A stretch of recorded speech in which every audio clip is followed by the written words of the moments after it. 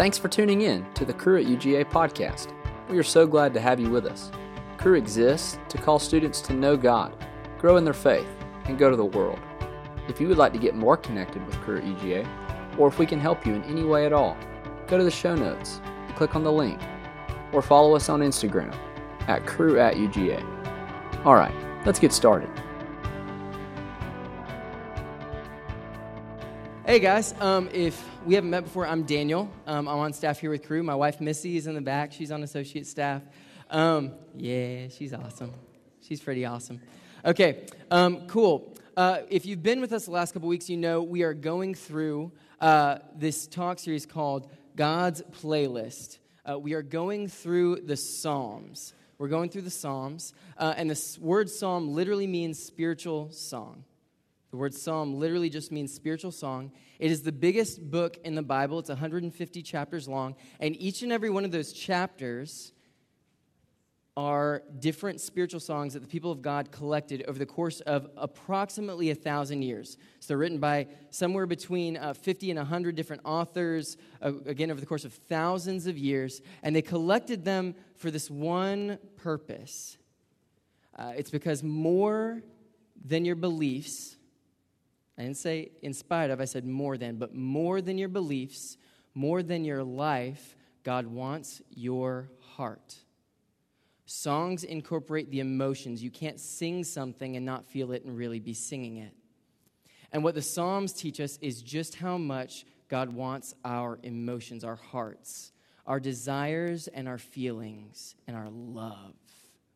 That's what God really wants from you. To give you a little example of this, there's this tradition in the ancient church. The early church fathers, it was just heads up, so the first 200 years of Christian history, we were persecuted and killed for being Christians. The Romans and the Jewish people, the people who were predominantly in the area of the world where the church was growing in the ancient world, were literally just being persecuted and even killed by the hundreds, by the thousands. By the time 200 years of Christian history had finished, literally, potentially hundreds of thousands of Christians had been slaughtered for their faith. And then 200 years later, after all of this persecution and martyrdom, all of a sudden, just literally overnight, Christianity became legal. And so there were these 4 councils of the church fathers, all these different pastors of all these different underground churches from all over the world. And they all got together, and over the course of a couple decades, basically approximately 100 years, they had these 4 church meetings. The 2 most important were the first and last ones. They call them Nicaea and Chalcedon, or Chalcedon. It's a dead language, so no one speaks anymore, so say it however you want. But Chalcedon. And at the end of all these meetings, they came up with what we call the Apostles' Creed, and they came up as they were discussing this creed, the core foundation of what Christians believe. It was very interesting. They came up with these 3 terms. By this time, the primary language spoken by Christians in the world was Latin. And so they came up with these 3 terms they called the 3 orthos. The 3 orthos. The word ortho literally means proper or right or correct. And they said these 3 things are the essential things you need to actually be a Christian. Without any of them, you are not a true Christian. And they said there were these 3 orthos. The first, and the one we talk about the most, and the one that we have not forgotten in America today, in the American church today, is orthodoxy. Orthodoxy. If you sit around Christians in America for long enough, you'll hear that phrase, orthodox or orthodoxy, get thrown around. We talk very rarely about what it actually means. The word orthodox or orthodoxy literally means proper belief or right belief. It is the right intellectual things you need to actually believe to be a Christian. And it is essential. It is one of the orthos. You cannot be a true Christian without really understanding and knowing and believing in your mind the truths about who Jesus is and who he is for you and who he wants to be through you. That is true. It is essential that you are orthodox. But in the ancient church, there were 2 other orthos, these terms that we rarely ever hear. I would go so far as to say they're forgotten. At least in 21st century America, they are forgotten. And they actually said, while all 3 orthos were essential, they actually said these 2 other orthos were more important. All 3 essential, so no less or no more essential, but actually more important than orthodoxy. is more important than believing the right things to being a Christian. The first of those orthos was orthopraxis. Everyone say orthopraxis. It's fun to say, isn't it? Orthopraxis. Orthopraxis, what it means is right practices, proper practices. It literally means there is a lifestyle to Christianity. The word Christian literally means Christ follower or little Christ, depending on which language you translate it in the ancient world. But to be a Christian means you live a lifestyle. And if your lifestyle is not orthopraxis, if you're not living out and practicing the Christian life, Jesus gave a lot of sermons on how that was not Christian. If you believe all the right things, you have perfect orthodoxy, but you have no orthopraxis, you are not a Christian. Jesus gave a lot of sermons about that. You can look up Matthew 7 to get a feel. You can look up the Sermon on the Mount, Matthew 5 through 7, if you really want to go deep, to learn just how many sermons. It's a collection of Jesus' primary sermons. It's just 3 chapters of nonstop lessons from Jesus. And the entire point is you are not a Christian if you have no orthopraxis. And if you think about it, it makes sense why Jesus and why the early church fathers would say that your practice is more important than your beliefs. Anyone who's been through a communications class, an intro communications class, knows this. I was one of my majors when I was here. I graduated in 2015. I am that old. But back then, some things don't change. Your introductory comm classes here at UGA, you will learn a little secret that's hopefully no longer a secret. If you're about to give a public talk, right? If you're about to do some public speaking, the first word, the first lesson that your comm teacher will tell you is to run into the bathroom before you give a talk, especially if you're nervous, if you're scared, if you feel uncomfortable. You are told to run into the bathroom and strike a pose that you feel is either comfortable or strong or confident or engaged. And literally they tell you, hold it for like a minute. Just hold it. Because within 60 seconds, your human psychology will shift. If you are practicing confidence, you will begin to feel confident in almost no time at all. The truth is, a lot of times we try and wait for feelings or think that fixing our beliefs are going to change our practice. The truth is, your practice will shift your beliefs more than your beliefs will ever shift your practice. Year ago, we had a student walk up to me. I had a student walk up to me and said, literally, and I quote, "I'm not a Christian, but I really like you crew guys, and I want to do everything you do. Can I just, be mentored by you and follow you around and do everything you do for, however long?" And I said, knowing what I know about orthodoxy and orthopraxis, yes. Yes, you may, even though you're not a Christian. 4 months later, we're sitting down, and he sits down beside me and just looks me in the eyes and says, "Yes, I believe in Jesus. Yes, he's real. Yes, it's time for me to be a Christian. Actually, I'm already one." Your orthopraxis determines your orthodoxy. A lot more than your orthodoxy determines your orthopraxis. So while they're both essential, the early church and Jesus both agreed. If you have to change one, the more important one, not the more essential, but the more important one to change is your praxis.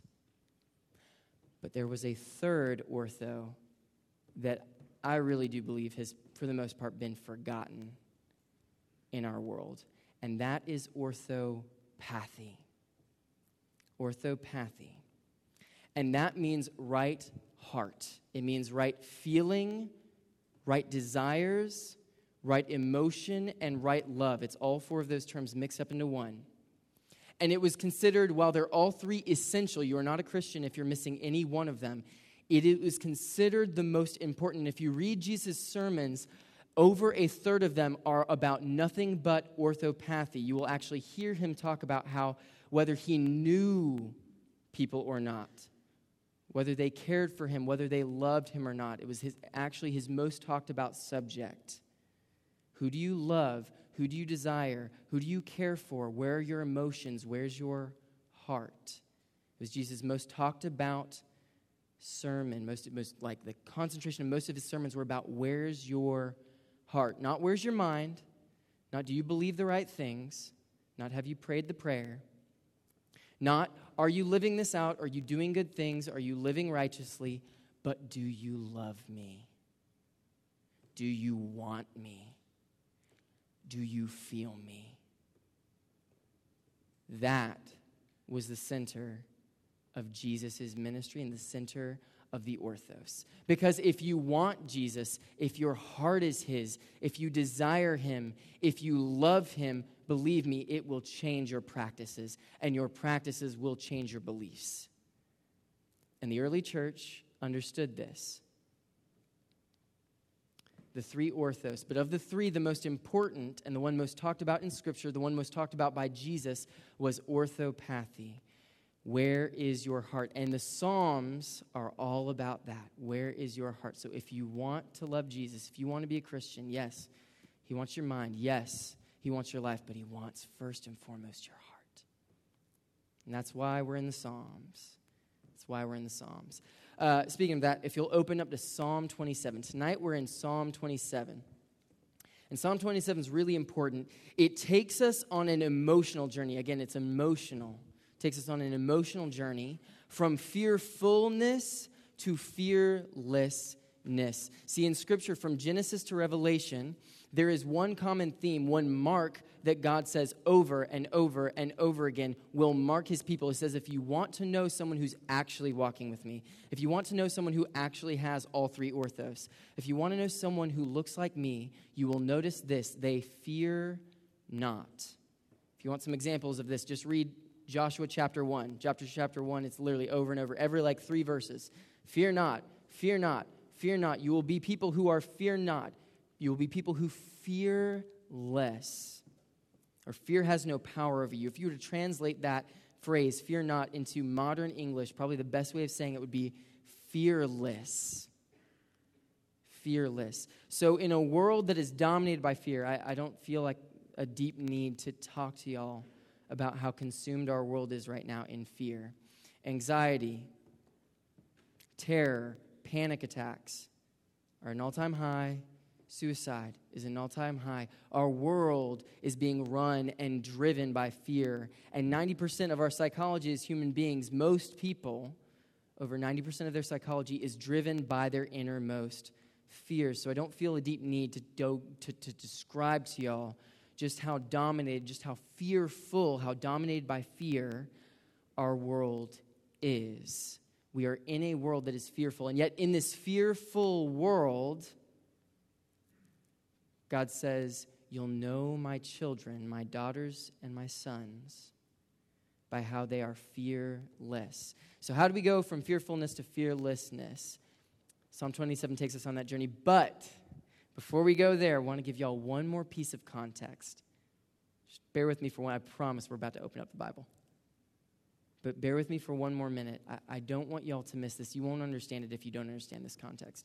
See, in 1 Corinthians 13:13, Paul is going on. He's giving this phrase. If you've ever read it before, if you've been to enough weddings, you probably heard this passage. It's talked about a lot in weddings, which is ironic because it's not about romance. But there's entire books of the Bible on romance, and yet they choose. I don't get it. Anyway, sorry, y'all. Confessions of a minister. Sorry, I was thinking about better passages. There we go. Corinthians 13:13, though, is talking about the power of God's love. The power of God's love.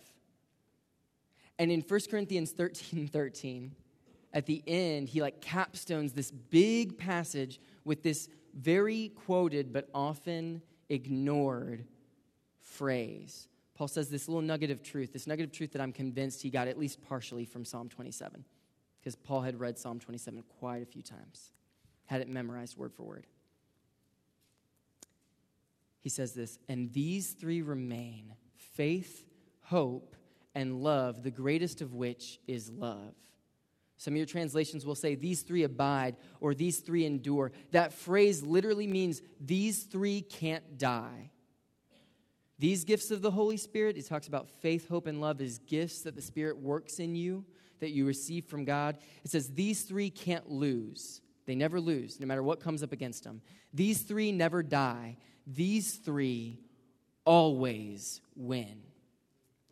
Faith, hope, and love. And so it should come as no surprise that what we're going to see, guys, in this journey in Psalm 27, from fearfulness to fearlessness, is a journey of love and hope and faith. So before we even dive in, I just want you to hear this. This is what we're going through tonight. God wants to take each and every one of you from fearfulness to fearlessness by letting you encounter his love, by holding on to his hope, and by experiencing and building his faith. That's the secret. There you go. That's the answer. But I want you to experience it, right? It's an emotional encounter. So we have to actually go through it. So open up your Bibles with me to Psalm 27. Psalm 27. If you got them, we're in Psalm 27.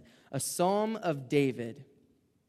The Lord is my light and my salvation. Whom shall I fear? The Lord is the stronghold of my life. Of whom shall I be afraid? When evildoers assail me to eat up my flesh, my adversaries and foes, it's they who will stumble and fall. Though an army encamp against me, even then I will be confident. Though war breaks out against me, even then I will have no fear. It's a pretty epic start, right? Now, this is something I don't want y'all to miss who wrote this. See, a lot of times we skip over that first part. Can you put that up again? This is a Psalm of David. Most of y'all missed that, right? I missed that. First, God knows how many years I was following the Lord. A Psalm of David. And let me tell you why that's important. We have a tendency to metaphorize Scripture. We have a tendency to metaphorize Scripture, especially the Psalms. When we read them, we assume that they're not being literal. We assume that when it says that Jesus calmed the storms, oh, that's just what he wants to do in your emotions. It's true. But no, that means Jesus calmed a storm with a word. We assume that when we see him raising people from the dead, oh, God wants to revive your heart and your inner life. Well, he does, and he can. But you know he can because he can do it physically too. Psalm 27 is written by David. This is the same David who, when he was a teenager, probably younger than most of you in this room, he was somewhere between the ages of 13 and 18 because he wasn't considered a full man or a young man when he went up against Goliath. This is the same kid who went up against a guy who was somewhere between 9 and 12 feet tall, who was fully armored with nothing but a stone and a sling. And if he had lost, that giant would have killed him and then eaten his flesh as a symbol of his victory. So when he says, when enemies surround me to devour my flesh, he's being very literal. He's being very literal. This is David who was constantly besieged by the Philistines. So when he says war breaks out against me, he's being very, very literal. At the end of this psalm, you're going to hear him say, even though my father and my mother betray me, his father-in-law tried to kill him. For years, he is being very literal. Yes, there are metaphors in Scripture, but remember, don't just metaphorize Scripture. This is not a metaphor. This is a testimony. This is a testimony of a man who has watched God bring him from fearfulness in the midst of circumstances that are terrifying. And is sitting there before the congregation of Israel and saying, I have no fear. Not, I don't feel any fear, but fear has no purchase on my soul. Yes, I feel afraid, but it's not going to motivate me. Yes, I know what it's like to be afraid, but it's not why I do what I do. It has no power over me. This is a testimony. Let's see how David got here from this testimony. He begins to dive in verse 4. How did he get from fearfulness to fearlessness? Check this out, verse 4. One thing I've asked of the Lord, this is what I seek after, to dwell in the house of the Lord all the days of my life, and gaze upon the beauty of the Lord, and seek him in his temple. Some of your translations will say, seek him where his presence dwells, in his house. See, the first step from fearfulness to fearlessness is encountering the love of God. You have to encounter the love of God. It is the only cure for your fear emotionally. You're going to people try to reason through their fear. You will never reason out of your fear. You have to feel through it. You have to feel through it. You cannot think through. You cannot reason through fear. It is an emotion. And the only healing is the emotional encounter of the love of God. In 1 John 4, John is talking, and he says, the reason people experience fear, the primary reason we experience fear as human beings is because we expect punishment. And then he says this, but God's perfect love casts out all fear.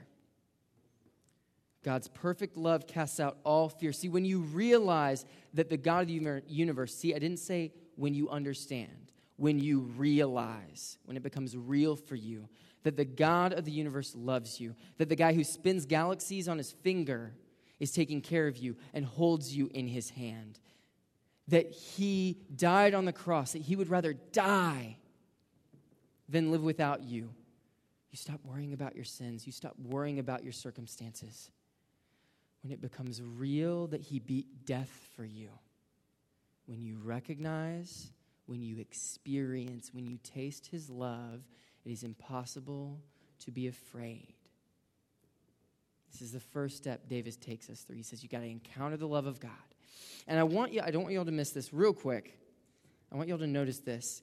When he talks about where and how he encountered this, notice where and how he actually encountered God. He says it's in the house of God as he was worshiping, as he was gazing upon God's beauty. That's an expression for saying having this intimate spiritual encounter while he was in worship. Y'all, you have to, when you're worshiping, worship is the most primal form of encountering God. It's why at the beginning and the end of every single one of these meetings, we begin it and we end it with worship and with prayer. It's not because it sounds good. It's not because it's fun. It's because we want you to emotionally and spiritually and intellectually, yes, and physically, but emotionally encounter the love of God. But you have to give God the door to actually experience that. See, some of y'all in this room, you've never really encountered emotionally the love of God, or not in the depth that you know you need it, not deep enough to actually calm your fear. Some of y'all look around the room when we're worshiping and you see people raising their hands and you say, that's not for me. What will people think? But what if I don't feel it?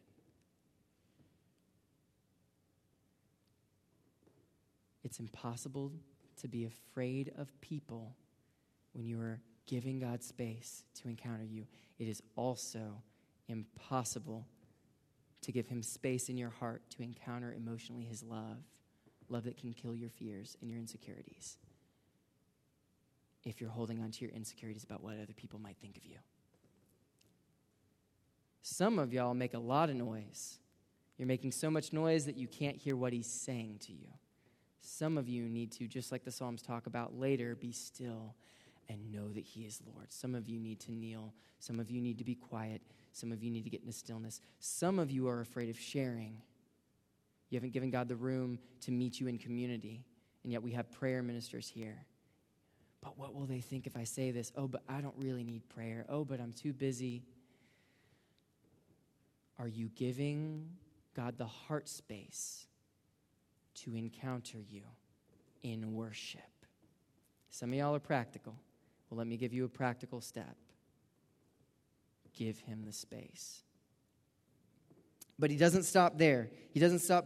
In verse 5, he keeps going. For he will hide me in his shelter in the day of trouble. He will conceal me under the cover of his tent. He will lift me high upon a rock. Notice how many he wills are in there. He will. Verse 6, and now my head will be lifted up above my enemies all around me, and I will offer in his tent sacrifices with shouts of joy. I will sing and make a melody. I will sing and make music to my God. The next step in fearlessness is hope. It's hope. And I want to dwell here for a minute. I've heard thousands of sermons on the love of God. I've heard tens of thousands, hundreds of thousands of sermons on his faith, on having faith in Jesus. I've heard so few sermons, if any, on hope, on the hope of Jesus Christ. There is this term you'll see that we translate to hope in the New Testament. It's called elpis. Everyone say elpis. You guys are getting all your Greek and Hebrew today. Elpis. Greek, Hebrew, and Latin. That's great. Elpis. In the ancient world, before Christians started using it, it literally was normally used to evoke terror. See, what elpis meant was seeing the end of a situation, seeing the end of a lifetime, and knowing you could not avoid it. That is literally what elpis meant. And yet, what Christians started to do, what Paul started to do when he started to go around to all these Greeks and share the gospel, he said, look, before your elpis was death. Before Christ, without Christ, your elpis was and would forever have been death. But now, in Christ, your elpis, your end, your eternity is heaven. If you have Christ, your elpis, your foreseeable future, your end that is in sight is heaven. And nothing can stop it. And nothing can change it. What should have, a term that used to cause terror, fear, dismay, became the ultimate term for hope for the Christians.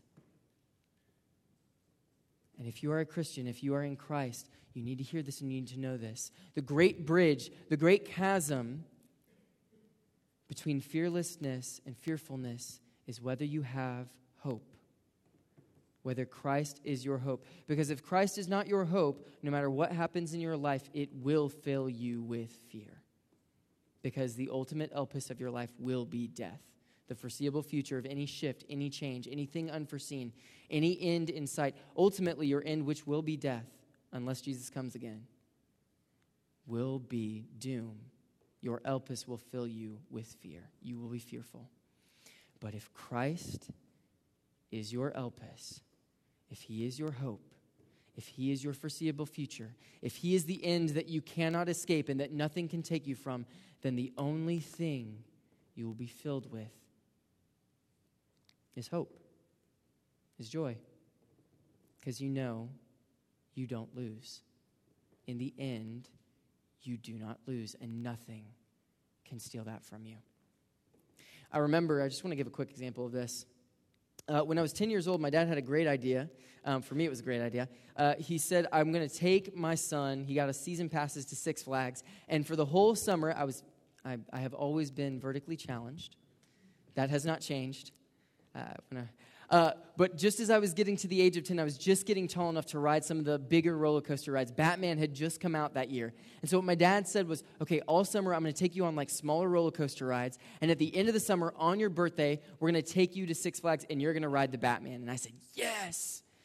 And so because all summer I'd been going on smaller roller coaster rides, because I knew when you get off a roller coaster ride, you feel a ton of endorphins and you feel great and there's tons of twists and turns, but you get off at the end, I thought, this is going to be awesome. My best friend at the time, Ben, 2 weeks before coming, decided it would be a good idea to look up online about every single person who had died on a Six Flags roller coaster in the last 30 years. As you can tell, he went into this thinking, I'm going to die. So when we got on Batman, and there were a bunch of twists and spins and flips and turns. Every flip, every twist, every spin, every turn. Ben thought, I'm going to die. And on the little picture we have, he is literally just like, ah. Every flip, every spin, every twist, every turn, because I had been conditioned to assume not only am I getting off of this, but it will be awesome. I was just like, this is awesome, right? Here's the deal. If your hope is in the world, every twist, every spin, every flip God gives you, even if it's the best thing you could ever imagine, even if it's like he promises to do in Ephesians, beyond anything you ever asked or imagined from him, you will experience it, you will encounter it with terror. It will fill you with fear. If your elpis, if your hope is Jesus, if you know your end is heaven, if you know that not even death can beat you, every twist, every flip, every turn, even every trial, your instinct, what will rise up in you, will be hope and joy. You will say, God, how are you going to get me out of this one? This is going to make a great story someday. Even if I lose, I win. Even if I lose, I win. Hope is the great bridge between fearfulness and fearlessness. You will be filled with fear without it. You will be filled with joy with it. He doesn't stop there, though. He keeps going. This is verse 7. Hear, O Lord. Some translations will actually say, you hear, O Lord. When I cry aloud, you will be gracious to me. You'll answer me. You've said, seek my face. My heart, there it is again, my heart says to you, your face, Lord, do I seek. Hide not your face from me. Turn not your servant away in anger. O you who have been my help, you who have been, past tense, my help. Cast me not off, forsake me not, O God of my salvation. For my father and mother, there it is, my father and mother have forsaken me. But the Lord will take me in. There is a result when you encounter the love of God. There is a result when you begin to hope in Him and you cling to that hope. And the result is faith, trust, a deep relationship with Jesus. We talk about having faith in God or trusting God with things. You can't do that without emotions. You can't do that without encountering His love emotionally. You can't do that without holding on to His hope. But if you do, students, I really want y'all to hear this. If you do, what will result is true faith, trust, and intimacy in a relationship with a God who is not an abstract force that's somewhere out there, with a God who is not maybe there for you sometimes, but a God who has been there when no one else could be, a God who has stood up for you when no one could, a God who has loved you when no one else would, a God who was your rock when everything else fell apart, who was able to sustain you through anything in hope. You will come out of it being able to actually say, even if my most intimate relationships fall away, the Lord still loves me. I know that. I've felt it. So I can keep trusting in Him. You will be able to say, no matter what happens, I have hope. I will never be defeated because I've seen Him do it over and over again. That is how faith is built. And when you have it, you will know what it means to have the mark of the Christian. You will know what it means to be fearless. Read this with me. I don't want y'all to miss what David says at the end here. Teach me your way, O Lord. Lead me on a level path because of my enemies. Give me not up to the will of my adversaries, for false witnesses have risen up against me, and they breathe out violence. I'm going through it again, Lord. I'm going through it again. But this time I know your love. This time I cling to your hope. This time we've got a foundation of faith. So he says this, verse 13 and 14. I believe. A better way of saying that would be I know. I know I will look upon the goodness of the Lord in the land of the living. Wait for the Lord, be strong, and take heart. Take courage and wait upon the Lord. I know I will see the goodness of the Lord in the land of the living. If you want to see it, and if you want to know that you will continue to see it, this is the journey the Lord wants to take you on, not in your heads, not by changing your practices, but by moving in your hearts. He wants to take you from fearfulness to fearlessness. So let Him in. Let Him love you. And the most primal way that happens is in worship. Do not miss the chance to let Him move you. Cling to hope. Keep your elpis, keep your destination in mind. Nothing can steal it from you. Nothing can take it from you. Let him build a foundation of faith. Let him actually build a true and real relationship with you, and you will know the mark of the Christian. You will be fearless, and you will see the goodness of the Lord in your very life. Let me pray for us. Jesus, I pray right now in your name, Lord, that fear would have no place in our hearts, that you would move us, even now, God, that you would move us from fearfulness to fearlessness. God, I pray right now, Lord, for your love to consume us as we worship. I pray, Lord, especially for those who just cannot see your hope. God, I pray for Elpis to come upon us right now, that we would see your end for us, Lord, that you have great plans for us, plans to prosper us and not to harm us, plans to give us a hope and a future. Lord, I pray for that hope to become real in this moment. I pray, Jesus, for you to build faith in us. God, mark us with your fearlessness. Amen.